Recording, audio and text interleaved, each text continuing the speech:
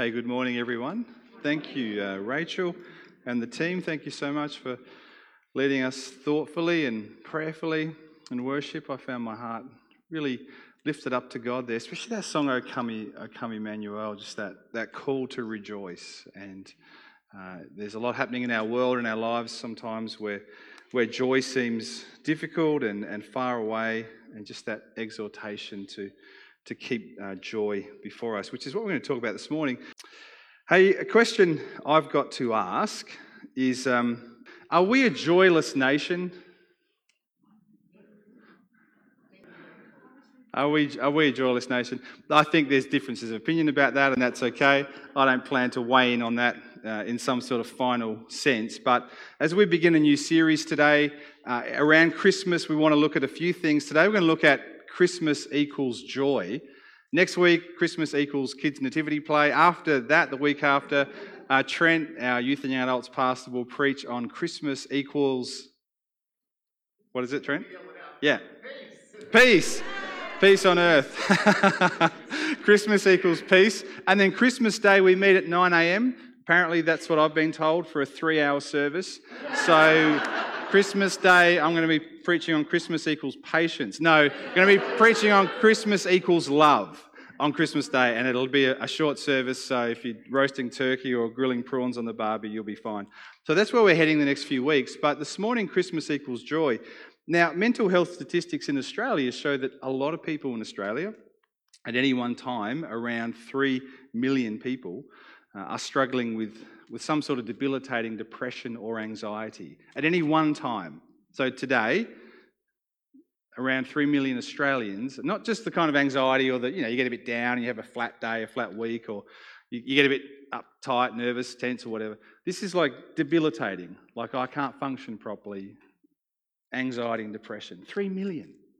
We think about how wealthy Australia is, how peaceful Australia has been for decades and decades, and these stats, have just the last year and a half have just soared upwards, especially among like 30s under, millennials and Generation Y. These statistics under COVID have just ramped up, particularly in that age group. It's quite serious. So this morning when I talk about joy, I realise that there'll be people here, people listening, that's going to be a difficult thing to comprehend or understand if you're experiencing, some level of depression or anxiety or mental illness, mental health struggle. And I also want to just put up front that as we talk this morning, I'm not suggesting that Christians should always be joyful and never experience depression or anxiety or mental illness. That's just not true. But we want to talk about joy this morning as Jesus offers us joy as we look at the Christmas story, what that means for joy and what joy is, but also understanding that, knowing Jesus is a joyful thing, but it doesn't make necessarily all of our problems or struggles, physical, mental or emotional, just disappear because we believe in Jesus. So I think that's important to say up front as we begin.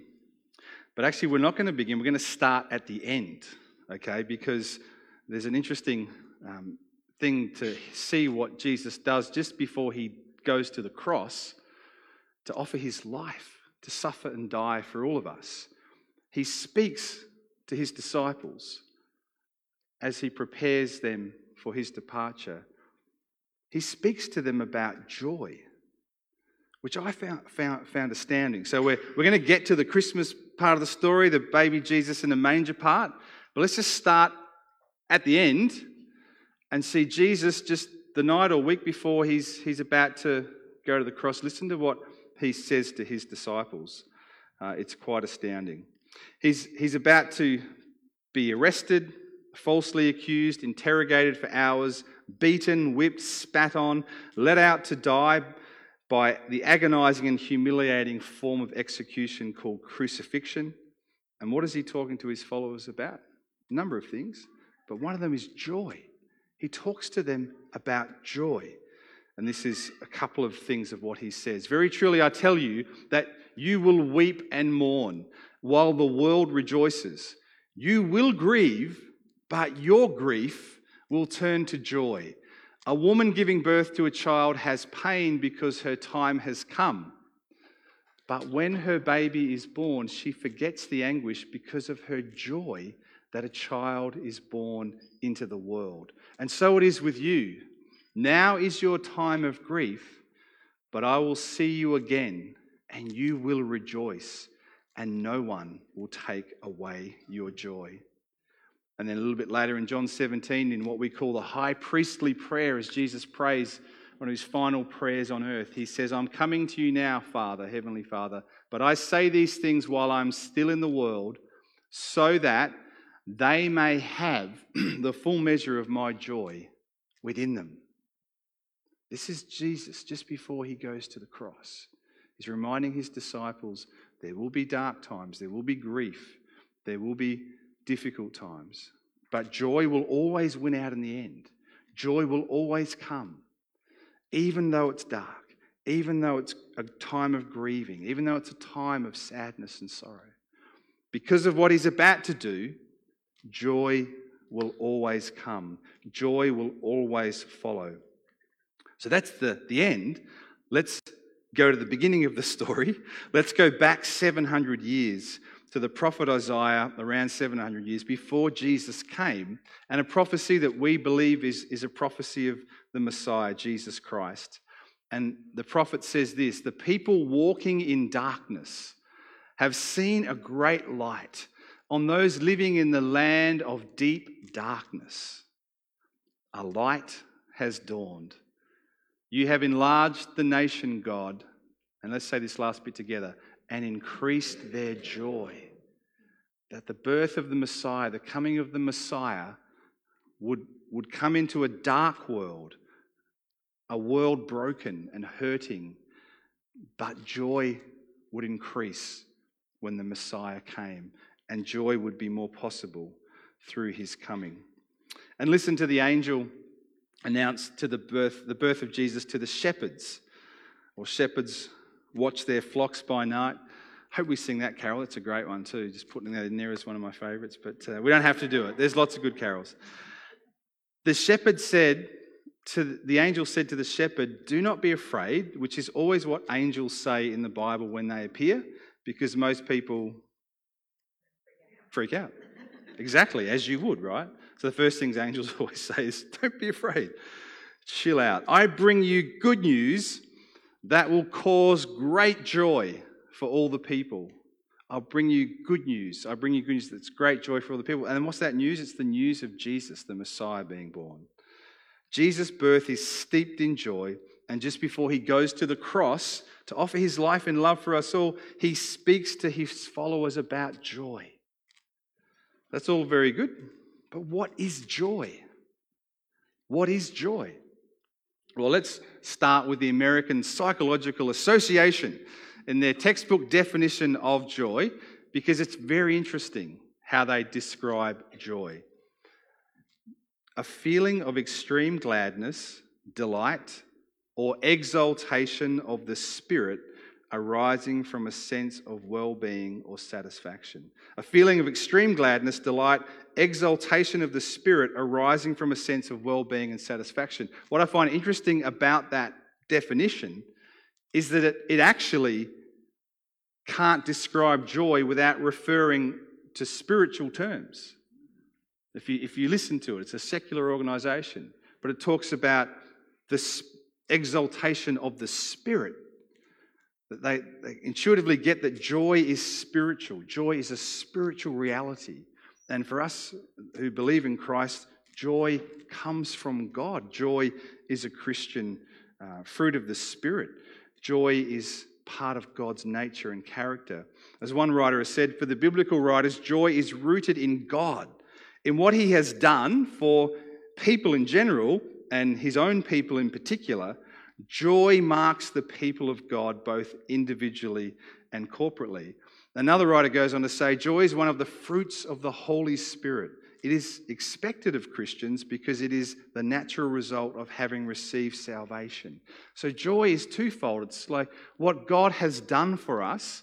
That's like passive joy. We receive that. God has done so much for us, so we receive that in joyful appreciation. But then as we share, as we live, as we share this news, we become active participants in that joy. When we gather together each week together like this to sing, to pray, we share that joy and we actively participate in the sharing of that joy. In fact, the Bible describes really that God is joy. The Bible says God is love, but actually our God is joyful. Our God is loving, just, patient, righteous, holy, awesome, but our God is joyful. Have you ever wondered the joy that God had in creating the heavens and the earth? How joyful that was for God to create the heavens and the earth, the joy that God experienced in creation. God is joyful. God is joyful. Luke 21 says at that time, Jesus, when the disciples came back from their kind of first mission trip, he was full of joy through the Holy Spirit. And the disciples in Acts were filled with joy and with the Holy Spirit. The presence of God, the presence of his Spirit and joy come together. For the kingdom of God, says Paul, is not a matter of eating and drinking, but of righteousness, peace, and joy in the Holy Spirit. And the fruit of the Spirit we see in Galatians is love, joy, peace, patience, forbearance, and so on. God is joyful. Christmas equals joy because, this is the next point I want to make, Christmas equals joy because God remembers to forget. I know it's early. Christmas equals joy because God remembers to forget. Now, what do I mean by that? Christmas equals joy because God remembers to forget. Well, you see in the Christmas story that God remembers to be merciful and loving towards his people. He had promised to come one day to save them, to show mercy, to do a great work, to bring salvation. And in the Christmas story, when Jesus' birth is announced by the angels, when he comes, we see that God remembers. God remembers to be merciful. He remembers to be gracious and to save his people. He remembers. And that's why Christmas equals joy, because God hasn't forgotten us. But we also see in the Christmas story that God forgets. God forgets our sins. He remembers to be merciful, and he chooses to forget our sins. Listen to what the angel said to Mary, to someone. This is from Matthew. The angel, one of the announcements, she will give birth to a son, and you are to give him the name Jesus. I think this was to Joseph. Because he will save his people from their sins. He will save his people from their sins. And then in Hebrews 8, for I will forgive their wickedness and will remember their sins no more. Isn't that interesting that God, who knows everything, we call that word omniscient, he knows everything, beginning, middle, end, everything. Things that haven't been yet, God knows. But then he can choose to forget. He can willingly choose to forget. So Christmas is good news because God remembers. God remembers to be merciful and he remembers to be loving. Christmas is good news because God chooses to forget. He chooses to forget through and in Jesus our sins, our wickedness, our falling short. It's good news because he chooses to forget. Guilt and shame, they weigh us down and they separate us from God. If there's no better news for human beings who have to stand before a holy and just God, there's no better news to know that we are free from judgment. We are free from our sins against this just and holy God. Our guilt and our shame has been washed away. That's good news. Now, I should just say, if you want some notes from the message, they're here, but in the notes it actually says that our quilt and our shame is washed away. So if you have a quilt, that's good news, but you can wash that whenever you want, but it should be guilt and shame. So that's okay. Spell check didn't quite work on that one. Christmas is good news because God chooses to forget, and God remembers. Christmas is good news because joy is contagious. We all know about contagion at the moment. That's why you're wearing masks. We know about transmissibility and viral transmission, of course. But Christmas is joy because it's contagious. The good news of Jesus is to be shared. And you think of the story of Christmas. I love Luke's version. I love them all, well, Matthew and John does a bit of a one. I love it because there's so many crazy characters in the story. There's like a young teenage girl called Mary who becomes pregnant, scandalizes the community. There's Joseph who doesn't know what to do with this. There's a couple of really old people, Simeon and Anna. There's the shepherds, they were the bad dudes of the day. They were often very unruly and untrustworthy characters. There's so many different, there's King Herod, he doesn't get much of a look in really, he's a bad guy. But there's so many different people coming together in the Christmas story, and it's contagious.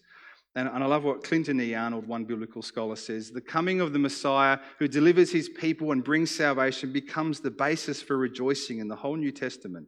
The response of joy, gladness, and happiness is not only a deep inward feeling, but is expressed in celebration when God's people gather together. In the Old Testament, this concept of joyous celebration, jubilant singing, and praise to God, that provides the model for the New Testament Christians. The New Testament stresses that joy is to be shared. Joy is contagious, and Christmas is good news. The joy that Jesus gives us is communal, and it creates community. It brings diverse and different people together in unity around him and through him. It doesn't mean we all have to be the same. It's not uniformity, but it's unity in him. And not only that, but the early church, you'll see that when they experienced joy as a church community, and they learnt this from Jesus, their joy was around seeing other people discover the joy. That's what really gave them, that's what magnified their joy together, was their mission.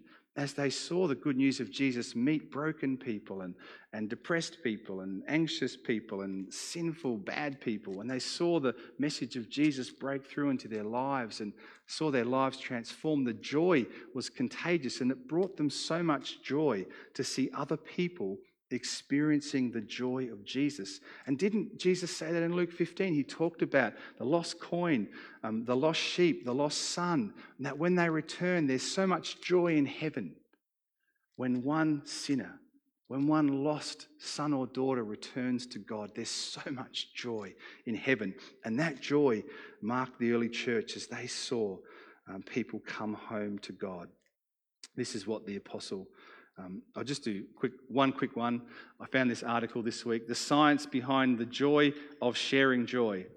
The bottom line, this is from the article, sharing our joy increases joy, says the scientific research. That's good because that's what the Bible says too. But you've got to have a source for joy, and Jesus is the greatest source of joy and the greatest reason for joy. And the early church, when they saw people meet him, this is what Paul says to the Thessalonians. He planted this community. He preached the gospel there, and they received the good news of Jesus. And he says, what is our hope, our joy, or the crown in which we will glory in the presence of our Lord Jesus when he comes? Is it not you? You are our glory and our joy. And then the Apostle John writes to believers and says, I have no greater joy than to hear that my children, people who've come to faith in Jesus through his ministry, are walking in the truth. And I can testify to that as a pastor, baptizing people, seeing people come to know Christ, seeing, unruly difficult, rebellious teenagers and young adults coming to surrender their life to Jesus and follow him. It's just, it's a wonderful gift. It's a great thing for all of us to be involved in that contagious joy. So Christmas equals joy because joy is contagious. But as we head into communion in a few moments, I think we need to also see the biblical perspective on joy, that Christmas equals joy because joy welcomes suffering. Joy welcomes suffering. It's kind of anti-intuitive maybe, or what do you mean? Like, how can there be suffering with joy? But actually, if you've read the scriptures, which many of you have, you'll know that this is true, that joy welcomes suffering.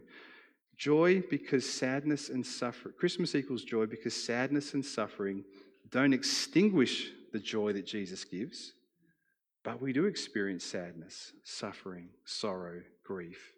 We do experience disappointment, some very great ones.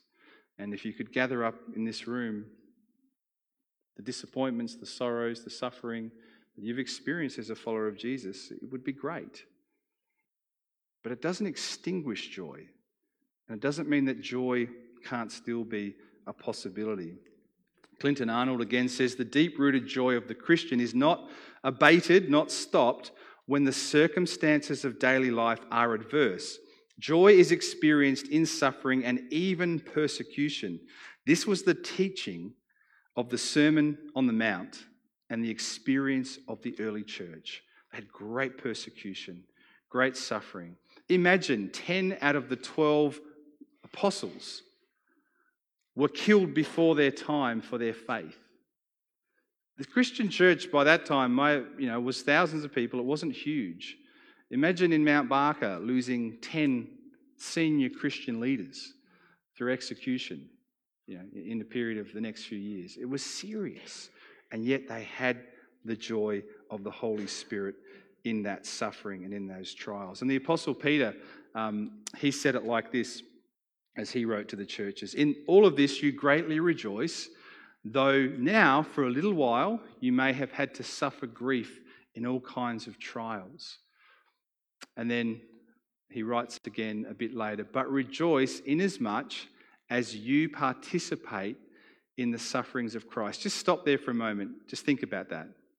Rejoice, be joyful, even though you participate in the sufferings of Christ. How did Christ suffer? It's very serious, wasn't it? It's very intense. Peter is saying, even Jesus, as he suffered so intensely, I encourage you, joy is possible. Joy is possible, even in the midst of intense suffering. Joy is possible. It's not happiness, it's joy. It comes from God. It's part of who he is. It's part of seeing what is to come, so that you may be overjoyed when his glory is revealed. Joy is possible. There's a difference between joy and happiness. I won't go into it, but they are quite different. Happiness is often based on circumstances, things working out, going well. Joy is deeper and richer. It comes from God and can't be extinguished and is possible in the midst of suffering. Now, Amanda and I know this in our own lives. We prayed many prayers over many years. Many people prayed for us that we would have a baby, that we would have children. And that was something that, for his reasons that he knows, our Heavenly Father didn't bring into our lives. And the sorrow, the sadness, the grief, the pain of that has been immense. And it's been really hard. And it still is. There's not a week goes past where someone we meet is like, "Oh, hey, how many children do you have?" Or "How old are your children?" You kind of deal with it every week, and that's fine. There's no big deal people asking that. But you're reminded of this hole, this loss in our lives that we longed for and hoped for and prayed for. And God, in his wisdom, in his sovereignty, didn't answer those prayers how we wanted them to be answered. But there's no way of gilding this. It's just hard and it's difficult. But what we've learned in the midst of that sorrow, in the midst of that ongoing grief in many ways, is that joy is possible. That knowing Jesus is the greatest thing, and no one can take that away from us. We have the possibility for us both is through this, is that it could have torn us apart. It could have fractured our relationship. It could have crushed us. But the possibility was there, and God has helped us see that Jesus has become more real, more central. We've become more dependent on him through this. And that's a blessing.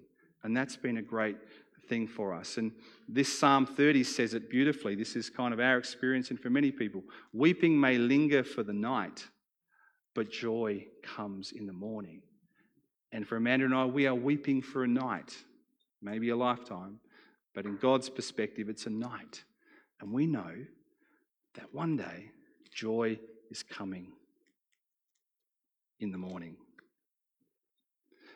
And this is what the prophet Isaiah says: about the redeemed as they enter into the heavenly kingdom. Those the Lord has rescued will return. They will enter Zion with singing, and everlasting joy will crown their heads. Gladness and joy will overtake them, and sorrow and sighing will flee away.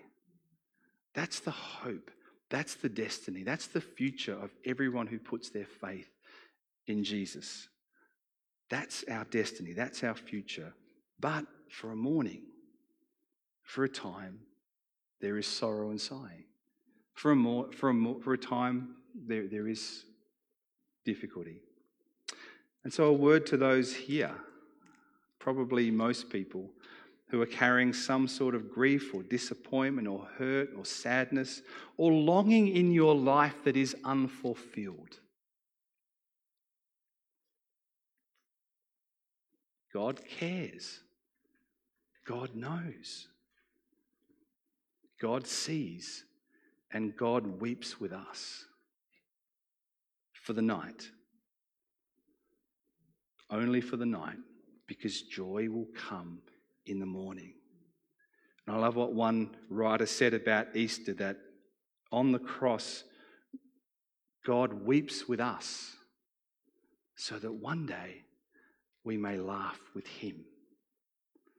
And we've got to understand that as Christians. Sometimes we want to push people over into joy too quickly.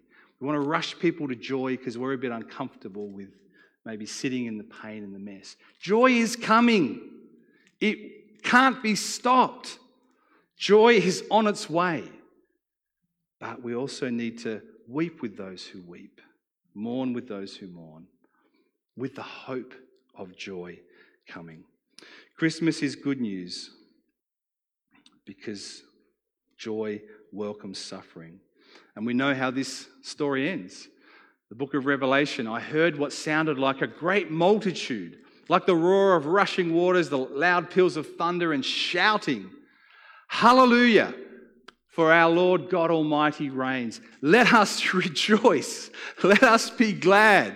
Let us give him glory, for the wedding of the Lamb has come, and his bride has made herself ready." And one of the most astounding passages in the Bible, and there are many, in fact all of them are astounding, is this one here. And this is back to where we began. We'll finish as we started.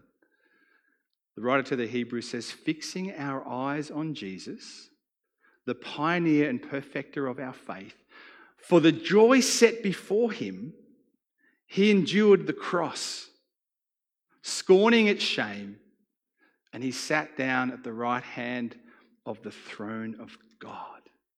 And why this is astounding to me is Jesus faced the cross because he saw the joy of heaven that he would return to. But more than that, I think he saw the multitudes who he would save through this act, through his death.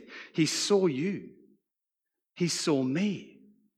And he was filled with joy as he looked through the cross. He endured its shame, its scorn, its agony, its humiliation, because it was just for a night.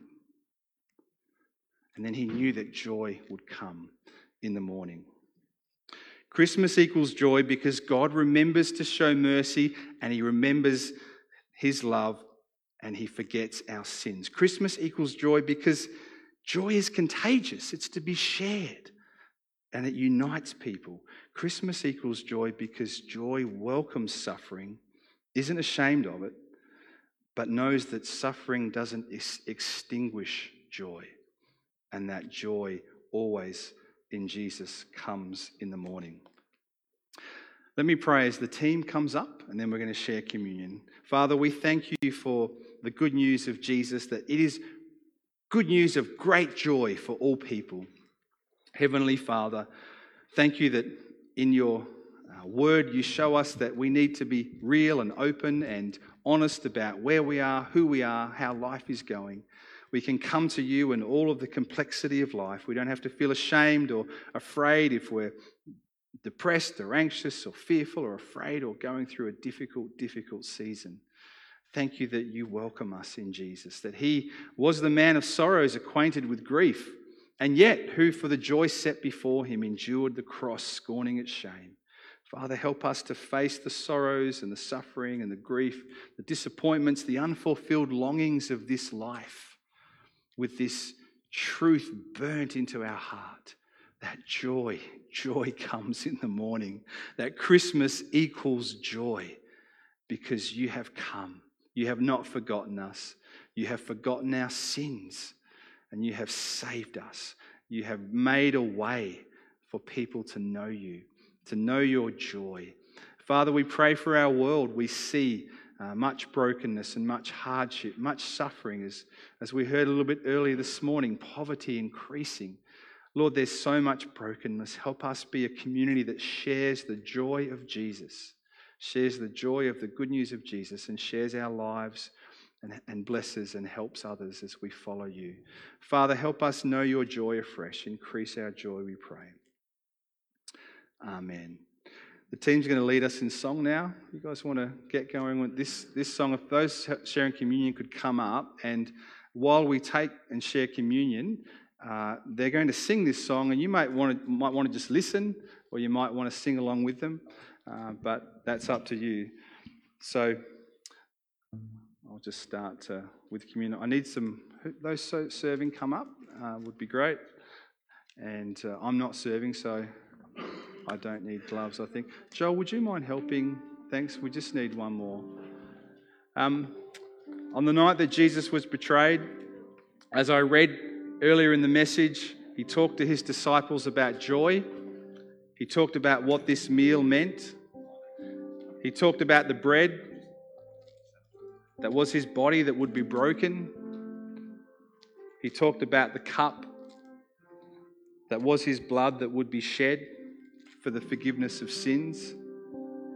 And he talked about the joy that would come once he was risen from the dead.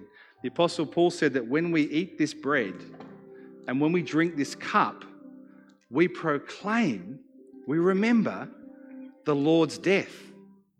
We remember his death for our sins. He laid down his life for us. We remember that. And he also said, but we also proclaim and remember that Jesus will come again. That he will come again. And that's what we look forward to. So it's a meal of sorrow. It's a meal of sadness as we remember that our sins were the cause of Jesus' life being offered in death on a cross. But we remember it's a meal of joy as we look ahead to that day when we will eat this meal and drink this cup in the kingdom of God with one another and with our great Lord Jesus. So if you love the Lord and you would like to love him more, you're invited to this meal. You come up and our servers will serve you and take the bread and the cup back to your seat. You can eat the bread as you like, and then we'll hold the cup and we'll drink together as a symbol of our unity and our oneness in Christ. So let me pray. Father, we come to this meal with no merit, nothing to commend ourselves, with no pedigree, no learning, nothing that commends us to you other than Jesus, the one who came, the one who lived the perfect life, the one who died, the one who was raised to life, the one who ascended to your right hand, the one who will come again to judge the living and the dead. We eat and we drink in his name. Father, forgive us our sins. Forgive us where we've fallen short in thought, in word, in deed. Lord, forgive us where we haven't done things that we could have done that would have blessed you and blessed others. Lord, forgive us. We pray in the name of Jesus, and increase our joy as we take this bread, as we hold this cup, to know that mourning and sadness and sorrow may last for the night, but joy comes in the morning because of Jesus. Thank you, God. Amen.